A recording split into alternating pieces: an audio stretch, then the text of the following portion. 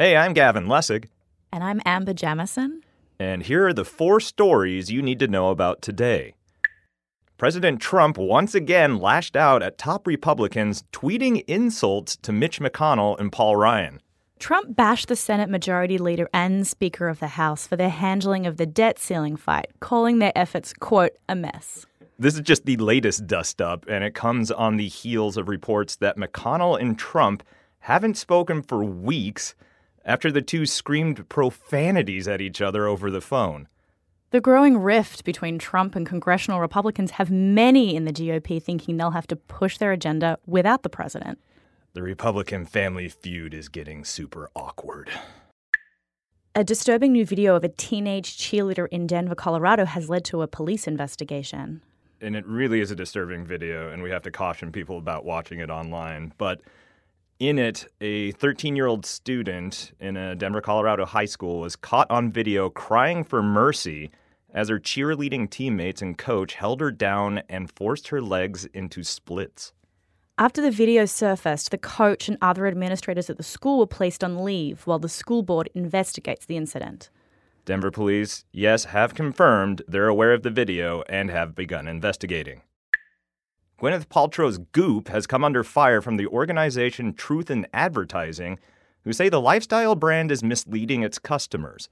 So the nonprofit watchdog group claims that Goop items such as crystals, supplements, and vaginal jade eggs... Come again. It is what it sounds like. Okie doke. Makes promises about improving health that can't be backed up. Goop had an article promoting walking barefoot as a way to help arthritis, and another about a crystal that could help period pain. Goop fired back, saying the charges are unsubstantiated and unfounded. Nevertheless, Truth in Advertising persisted and has brought the complaints to district attorneys in California, asking them to investigate Goop. I just like saying Goop. Goop. A lot. Goop. The $758.7 million Powerball was won by a woman named Mavis. Mavis?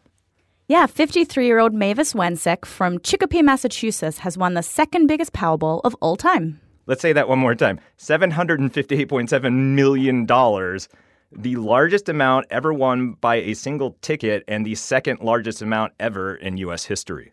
Wonsek took a lump sum payment of $480,500,936, which will be just over $336 million after taxes.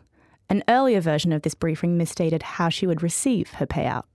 I'm sure everybody has their own private lotto fantasy strategy. And it's always the annuity is the smarter play. You get more money, and it's basically like a salary that you can live off year to year, as opposed to just getting greedy, taking the lump sum, which is a lot less money, by the way. Well, I'll take the money either way. I don't mind which option. I know. Once you get past $100 million, it's all kind of gravy. The first thing that she's buying with her new riches? Retirement. She quit her job at a medical center after 32 years. I've called them and told them I will not be coming back.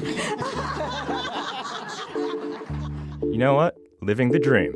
Good for Mavis.